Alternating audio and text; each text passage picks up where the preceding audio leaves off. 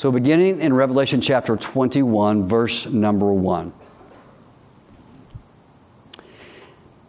And I saw a new heaven and a new earth. For the first heaven and the first earth were passed away, and there was no more sea. And I, John, saw the holy city, New Jerusalem, coming down from God out of heaven, prepared as a bride adorned for her husband. And I heard a great voice out of heaven saying, Behold, the tabernacle of God is with men, and he will dwell with them, and they shall be his people, and God himself shall be with them and be their God. And God shall wipe away all tears from their eyes, and there shall be no more death, neither sorrow, nor crying, neither shall there be any more pain, for the former things are passed away. And he that sat upon the throne said, Behold, I make all things new. And he said unto me, Write, for these words are true and faithful. And he said unto me, It is done. I am Alpha and Omega, the beginning and the end. I will give unto him as a thirst of the fountain of the water of life freely. He that overcometh shall inherit all things, and I will be his God, and he shall be my son. But the fearful and unbelieving and the abominable, the murderers and the whoremongers and sorcerers and idolaters and all liars shall have their part in the lake which burneth with fire and brimstone, which is the second death. And there came unto me one of the seven angels which had the seven vials full of the seven last plagues, and talked with me, saying, Come hither, and I will show thee the bride, the Lamb's wife. And he carried me away in the Spirit to a great and high mountain, and showed me that great city, the holy Jerusalem, descending out of heaven from God, having the glory of God, and her light was likened to stone. Now this is with John's primitive understanding, this is the best he could do to describe the celestial city. Having the glory of God, and her light was likened to the stone, most precious, even like a jasper stone, clear as crystal. And had a wall great and high, and had 12 gates. At the gates 12 angels, and the names written thereon, which are the names of the 12 tribes of the children of Israel. And on the east 3 gates, and on the north 3 gates, and on the south 3 gates, and on the west 3 gates. And the wall of the city had 12 foundations, and in them the names of the 12 apostles of the Lamb.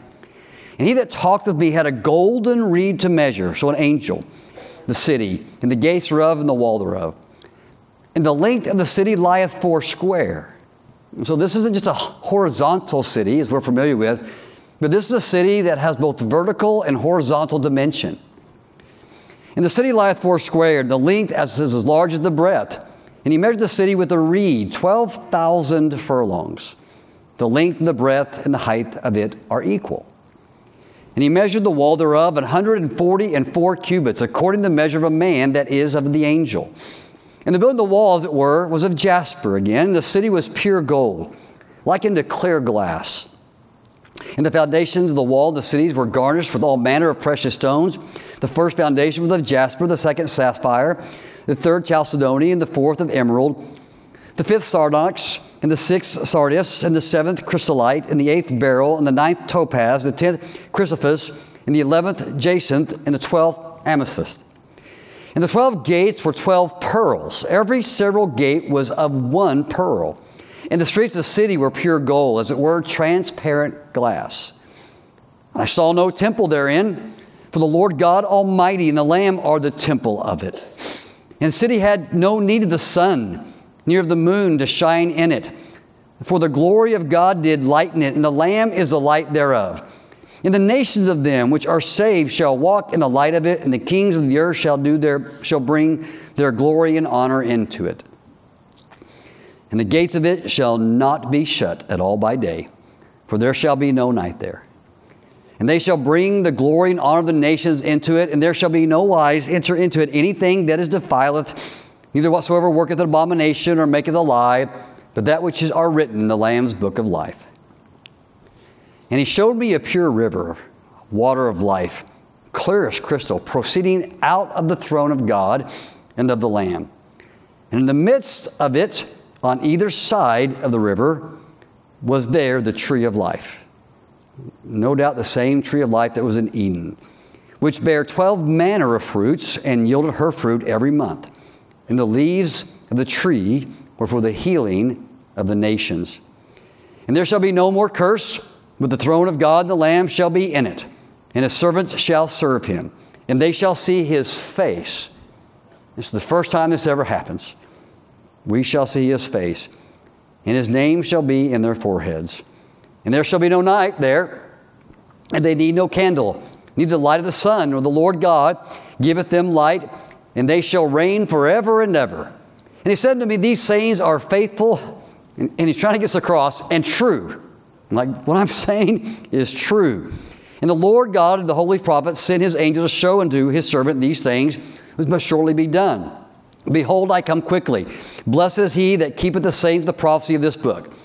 And I, John, saw these things, and I heard them. And when I had heard and seen, I fell down to worship before the feet of the angel, which showed me these things. Then saith he unto me, see thou do it not. For I am thy fellow servant, and of thy brethren the prophets, and of them which keep the sayings of this book. Worship God. And he saith unto me, seal not the sayings of the prophecy of this book. And of course he didn't, and that's why we're reading it. For the time is at hand. He that is unjust, let him be unjust still. And he which is filthy, let him be filthy still. And he that is righteous, let him be righteous still. And he that is holy, let him be holy still. And behold, I come quickly, and my reward is with me, to give every man according to his work shall be. I am the Alpha and the Omega, the beginning and the end, the first and the last.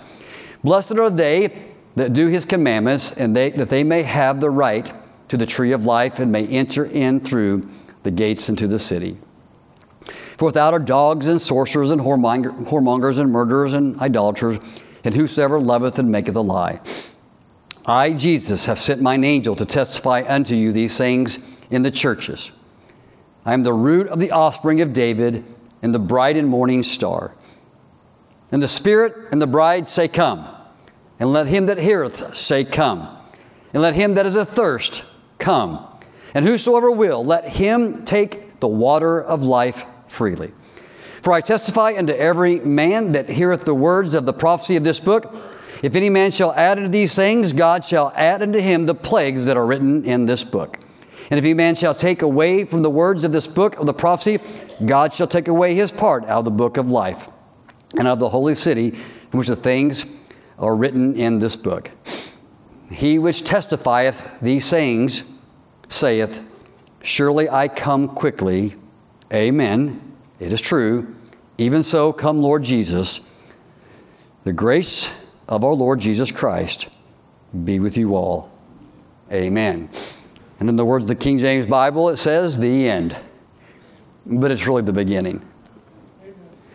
As we conclude our study of the Apocalypse in chapters 21 and 22, we rehearse here in these chapters a continuous thought about the end of time, which is a construct of God. It's not an eternal constant. It's something that God has created. And so these chapters give us the end of time, and then it records for us the beginning of eternity. It records not so much the end, but the beginning of all things made new. For the final time, John, the apostle on the island of Patmos, banished there for his faith in Christ, sees his final revelation guided by the angel of things to come. Thus far, John has seen and described 7 amazing, incredible, terrifying 7 years of the apocalypse, of what we call the tribulation, the Great Tribulation. He has described in detail God's judgment upon humanity, the fallen world, and really a fallen universe, and of Satan's rebellion. He has communicated how Satan has worked through the Antichrist and has and his demons has really set the world on fire, doing even greater ruin to our planet. He describes how God in these last days was still a God of grace. And through his 2 witnesses, and through the 144,000 prophets, and through an angel flying in the sky, has declared the gospel for whosoever will. And we know there are many saved in this time, though the majority still reject Christ. It describes the chaos and the confusion of the Antichrist rules. He asserts himself as God. of this world. He tells us how men in blindness and rebellion take on the mark of the beast in defiance to God. And the book describes in glorious detail Christ's second advent, the eschaton, his second coming. And the subsequent decimation of Satan's epicenter of rule is called Babylon, most likely the site of current Rome. And then the armies of Armageddon, in no need of an army, but rather by the speaking forth of a word, the armies are destroyed. And then the imprisonment of Satan. And then John sees the wonderful future millennial reign of Christ, a 1,000-year rule of Christ on this planet.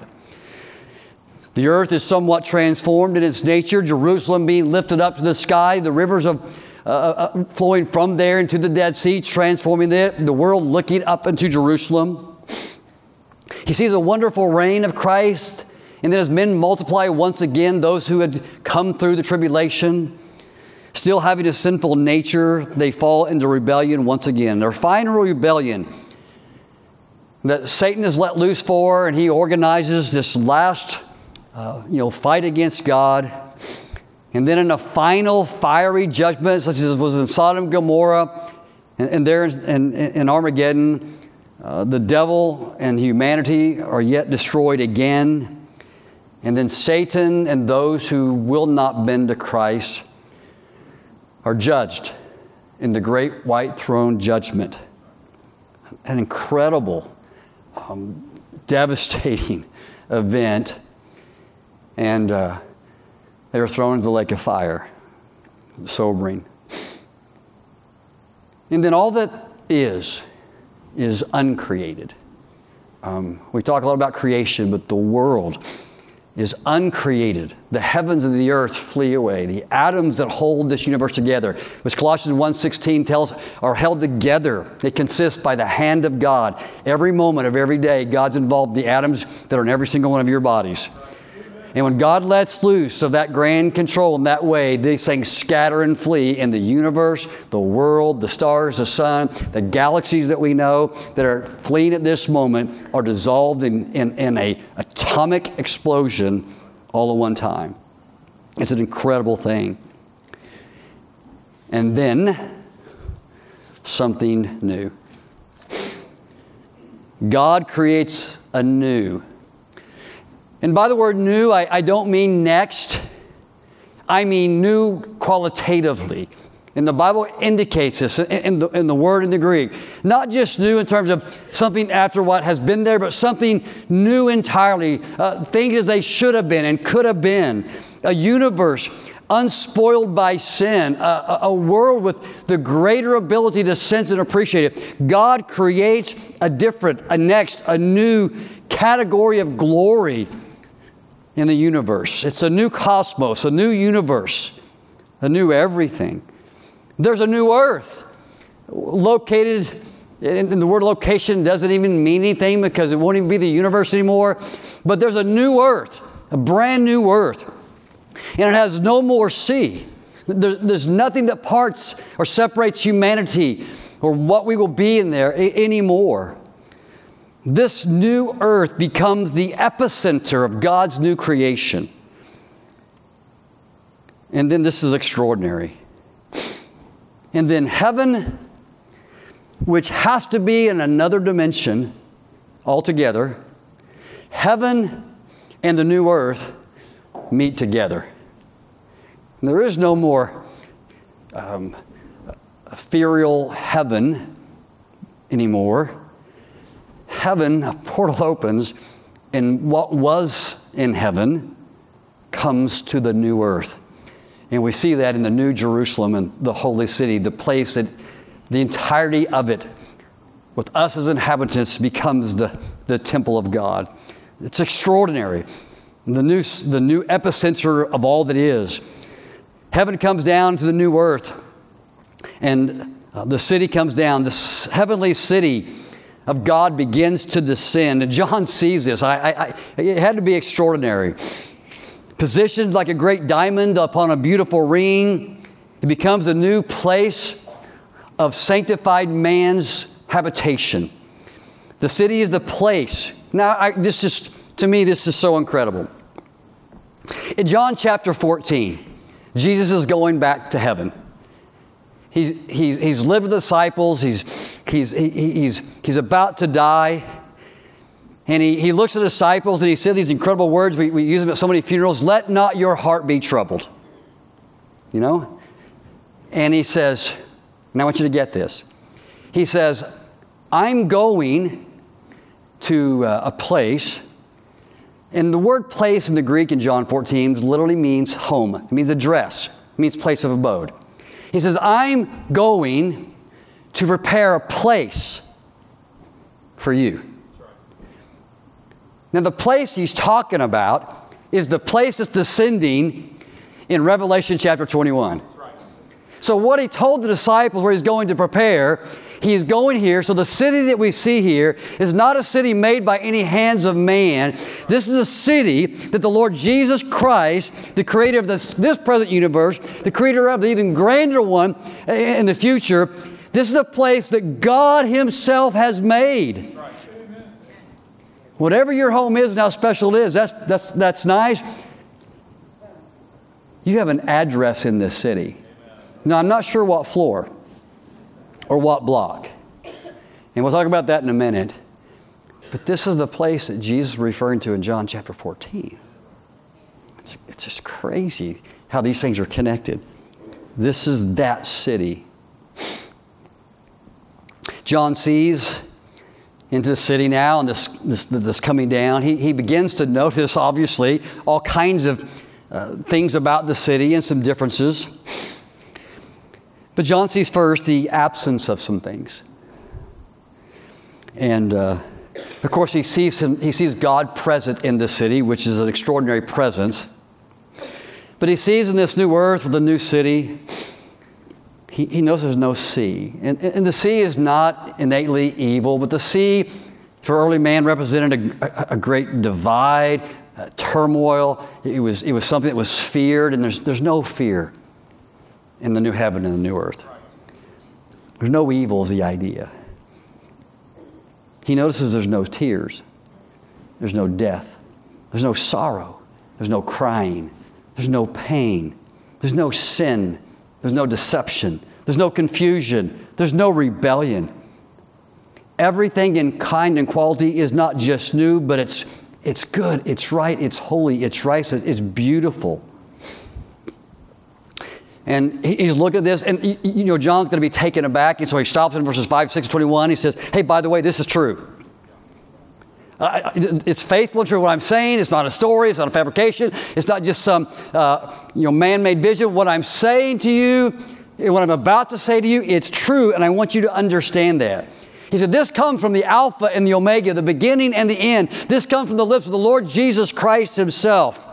He said, there is coming a day in a beautiful city where there'll be no deprivation. There'll be no want. There'll be no fear. He's writing to the 7 churches in Asia Minor where all they know is fear and deprivation.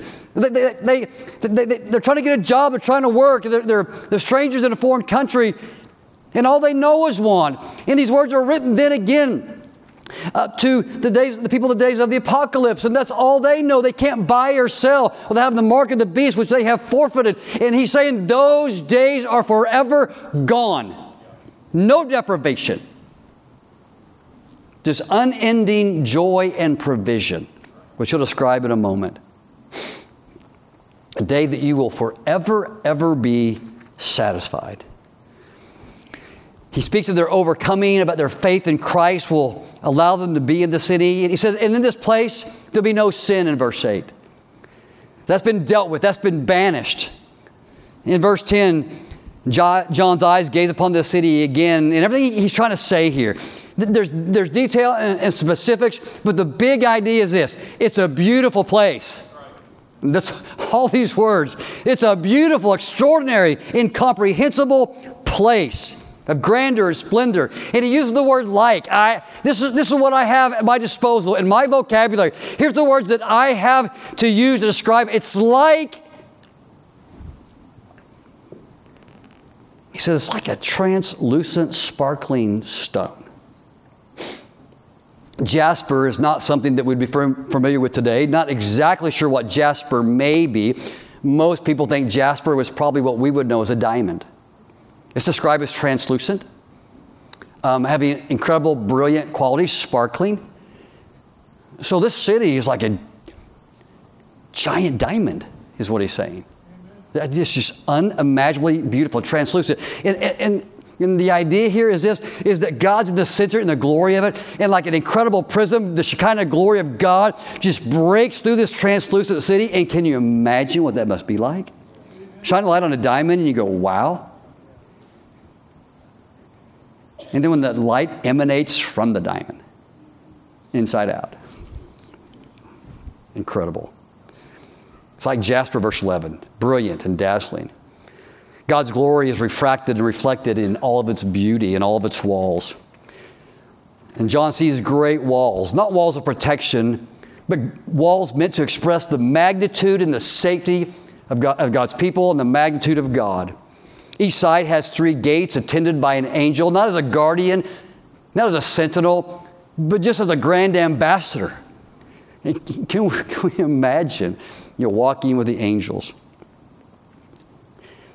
12 tribes of Israel are inscribed above the doors, speaking of God's working through the Old Testament. 12 being a number of completion and perfection in the Bible. The city's foundations are described as 12 layers, again complete and beautiful. The names of the apostles represented the church written there of us. And then John sees, this has symbolic meaning. John sees an angel take up a reed. Now there's different measurements for a reed, and for some of these there's just not a set number that's here. There's 3 or 4 different measurements. And so if you Google it, you might find 2 or 3 different numbers. But here's the deal. An angel takes up a reed and he begins to measure this thing. And John's watching it. Now, if you remember from the study of the Minor Prophets, measuring things out is a way of implying ownership. So you buy a property, you have it surveyed. And you have it surveyed because it's yours. And so God has the city surveyed. This is my city. This is our city. This is the city of God. This is the city I made. And so this angel's measuring this out. And then John hears the number. If you take these numbers and try to transfer them to current measurements, I'll give you a proximity. He's describing a city that is approximately, by our calculations, if this is correct, between 1,300 and 1,500 miles in every direction. Put that in perspective, that is from the Atlantic Ocean to somewhere in the mid-continental United States. In every direction. See, this is a new world. Gravity's probably not a thing. And we have glorified bodies. So it's this way, and it's this way, and it's that way. It's over 3 billion square miles. I don't know how many people you can put in 3 billion square miles, but that's extraordinary. But this is the place of the saints where we live, the place that Jesus prepared for us. And it will not confine us because the Bible says that there are gates and they'll be open. There will be a cosmos, no doubt, to not just explore, but to rule and reign with Christ over. Because there are nations and there's administrative duties for us. But again, the walls are of translucent brilliance. They're made of, the streets are gold. This is a different kind of gold. It's gold, but it's again a translucent gold. It's a heavenly gold. And they line the streets and they line the walls. And so now color begets the brilliance to make it even more beautiful. The gates are like pearl, shining, glimmering. And then he says this, there's no temple. And this is new. There's no temple.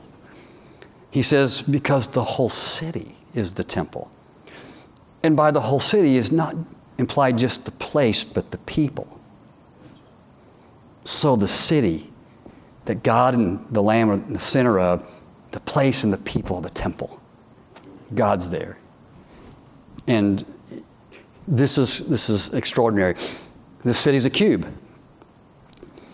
And so he says this is the temple. In the Old Testament, in the tabernacle and in the temple.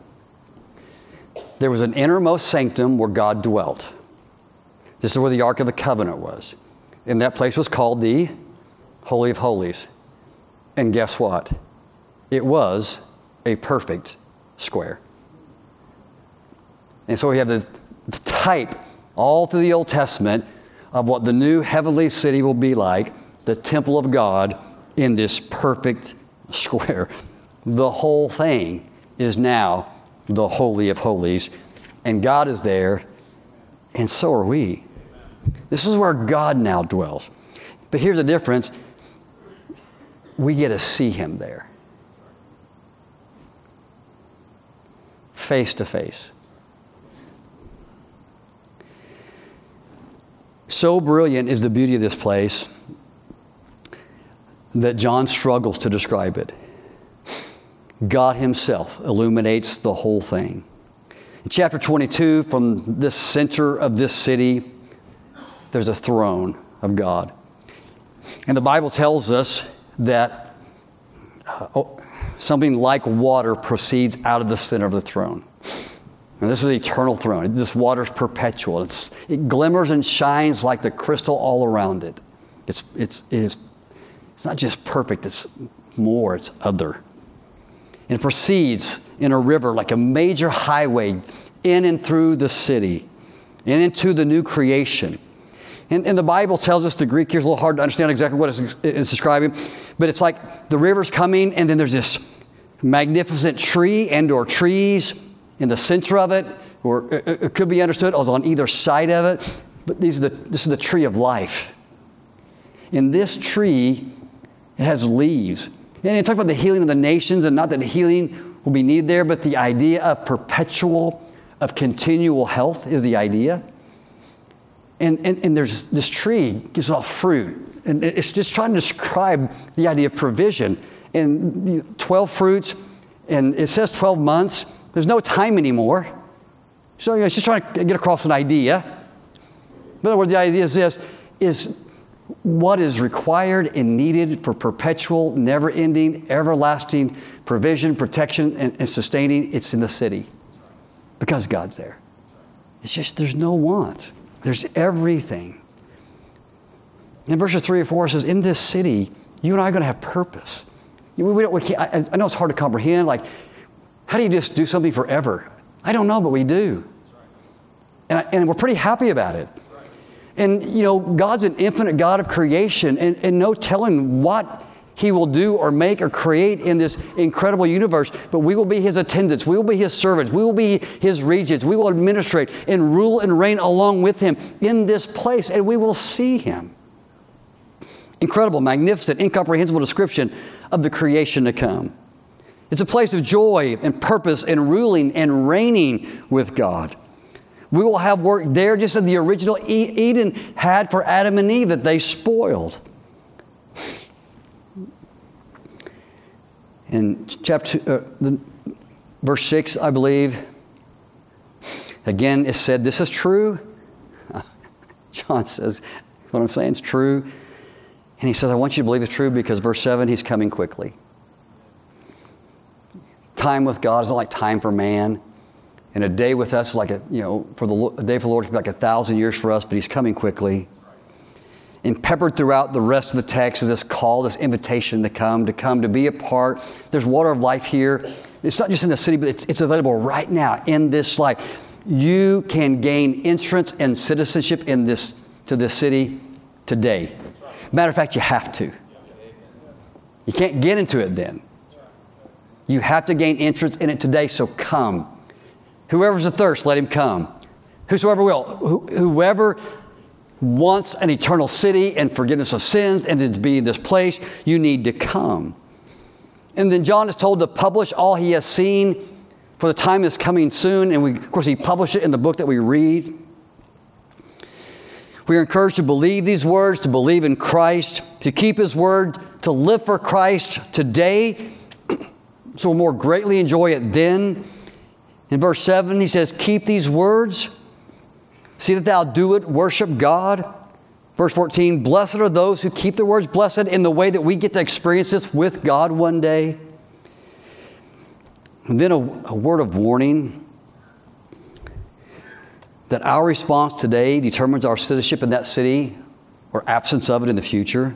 So in verse 11, there's this curious set of little phrases where he says, if you're unjust, you're going to be unjust is the idea. If you're filthy, in other words, if you're filthy and you don't wash, you're going to always be filthy. But if you're righteous today, you'll forever be righteous. If you're holy today, you'll forever be holy. What's he saying? Is you need to figure this out right now. Because who you are today, if you die that way, is who you will be and determine where you will be forever. So you will forever be righteous or holy, or you will forever be filthy and a sinner. What is he saying? Decide. You need to decide.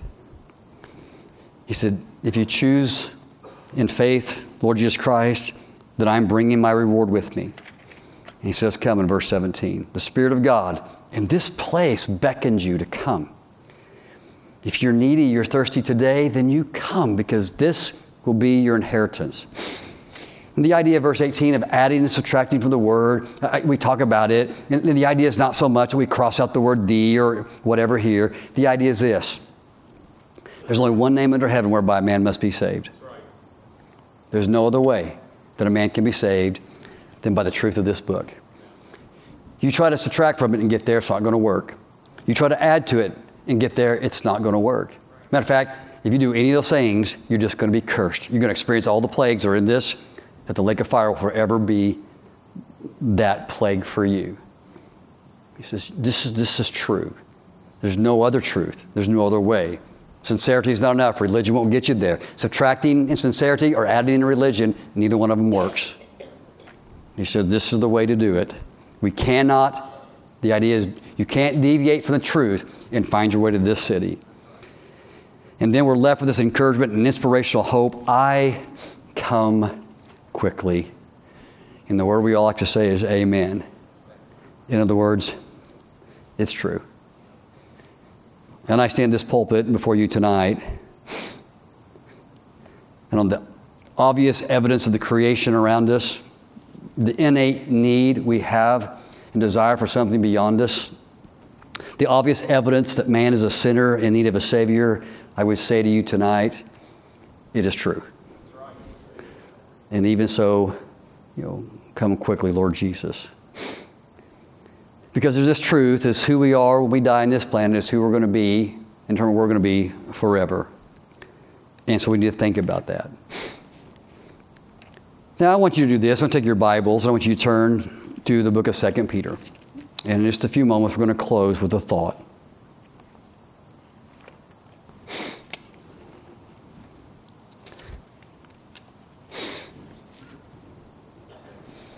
Have you ever heard this phrase before? And there's a measure of truth to this phrase, but it says this. Let's not be so heavenly minded that we're no earthly good. Okay. Now, we all understand the sentiment of that, don't we? Okay. That's a sweet sentiment, but it's not necessarily true. And I understand the sentiment and would agree with the sentiment. But just because we're heavenly minded doesn't mean we're going to be of no earthly good. As a matter of fact, the Bible really contradicts that with the opposite thought. The more you and I have our mind fixed that that place is real, the more earthly good we're most likely to be. Like if that's going to be our home and we have rewards coming there, why in the world would we not live and endeavor to give ourselves to that place? Hebrews chapter 11, we're told to desire a heavenly city. Philippians chapter 3, we are told we have a citizenship in heaven. Colossians chapter 3 tells us to set our minds on things above. James chapter 4 tells us to not make friends with this world. Jesus told us in this lifetime, lay up treasures in that city, in that heaven, the things that are above. Hebrews tells us that our names are recorded there, our citizenship is there. We have an inheritance there, a reward, and more treasure. Everything of lasting importance is being accumulated in that city, not here on the earth. That is the place that Jesus is in this moment, evidently, preparing for us. And now think about this. God created all this in 6 days. All that we know.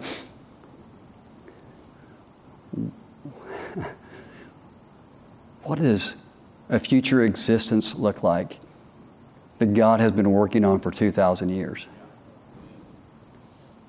It's extraordinary. If we can get a vision of this future, it can and it will exert a powerful influence on us. It will produce in us a purpose, a drive. It'll give meaning to everything we do. It'll help us make godly choices. It'll remove the temptation for temporal evil. It'll change our hearts. It'll change where our treasures are. It'll bring comfort to you in trials. Listen, no matter how hard life is, you have a reservation in that city. A city with gold streets and jasper walls. That's God is there. Everything's going to fade in comparison to that. This will bring you comfort in trials. It'll put death into perspective. We will sorrow, but not like those who have no hope, because those who've gone before us will be there who know the Lord. This is the future heaven, the state of the believer. In the Bible, this place is referred to more than 500 times. The point? It's true. It's real. It's a coming place, and it's coming for us. The Apostle Peter, writing to really some of the same people that John's audience was, some of these truths were already known by the people. And so this puts the 3rd chapter of 2 Peter in a different perspective. They've heard some of this truth. They know some of this. Okay? Just as you have just now heard. They're reading these 2 texts and a short preaching of it. So now Peter takes up pen and preaching, and he writes the 3rd chapter of 2 Peter. I'm going to read it, and we'll conclude. This 2nd epistle, beloved, I now write to you, in both which I stir up your pure minds by way of remembrance, that ye may be mindful of the words which were spoken before by the holy prophets, and the commandment of us, the apostles of our Lord and Savior, knowing this first, that there shall come in the last days scoffers, walking after their own lusts, and saying, where is the promise of his coming? For since the fathers fell asleep, all things continue as they were from the beginning of the creation. For this they really are ignorant of, that by the word of God heavens were of old, and the earth standing out of the water and in the water, whereby the world that then was, being overflowed with water, perished. But the heavens of the earth, which are now, by the same word are kept in store, reserved unto fire, against the day of judgment and perdition of ungodly men. But beloved, be not ignorant of this one thing, that one day is with the Lord as 1,000 years, and 1,000 years is one day.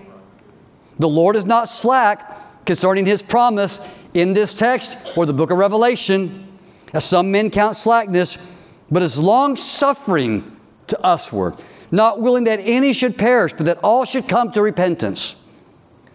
But the day of the Lord will come as a thief in the night, in which the heavens shall pass away with a great noise, and the elements shall melt with a fervent heat, and the earth also and the works that are therein shall be burned up. The young creation. Seeing then, the end. Seeing then that all these things shall be dissolved, what manner of persons ought ye to be in all holy conversation and godliness? Looking for and hastening unto the coming of the day of God, when the heavens, being on fire, shall be dissolved, and the elements with fervent heat. Nevertheless, we, according to his promise, look for a new heavens and a new earth wherein dwelleth righteousness. Verse 14. Wherefore, beloved, seeing that you look for such things. It's okay to look forward to heaven. It's okay. Matter of fact, it's encouraged. If you're looking for that, then be diligent, that you may be found of him in peace, without spot and blameless. That's why we preach the book of Revelation. Not to find a chronology, not to know every detail. Here's the thing. There's a day coming when evil is going to be banished, and those who trust in Christ will be rewarded. It's true. It's coming. And if you don't choose to be just and righteous, then you will remain unjust and unrighteous for all of eternity. But if you trust in Christ and choose to be holy and pure, then that's the condition and the place and the citizenship you will have for all of eternity.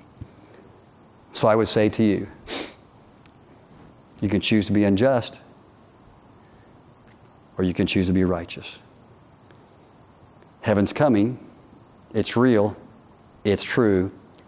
Think about it, and then live according to that coming truth and reality. Let me ask you to stand tonight, if you would.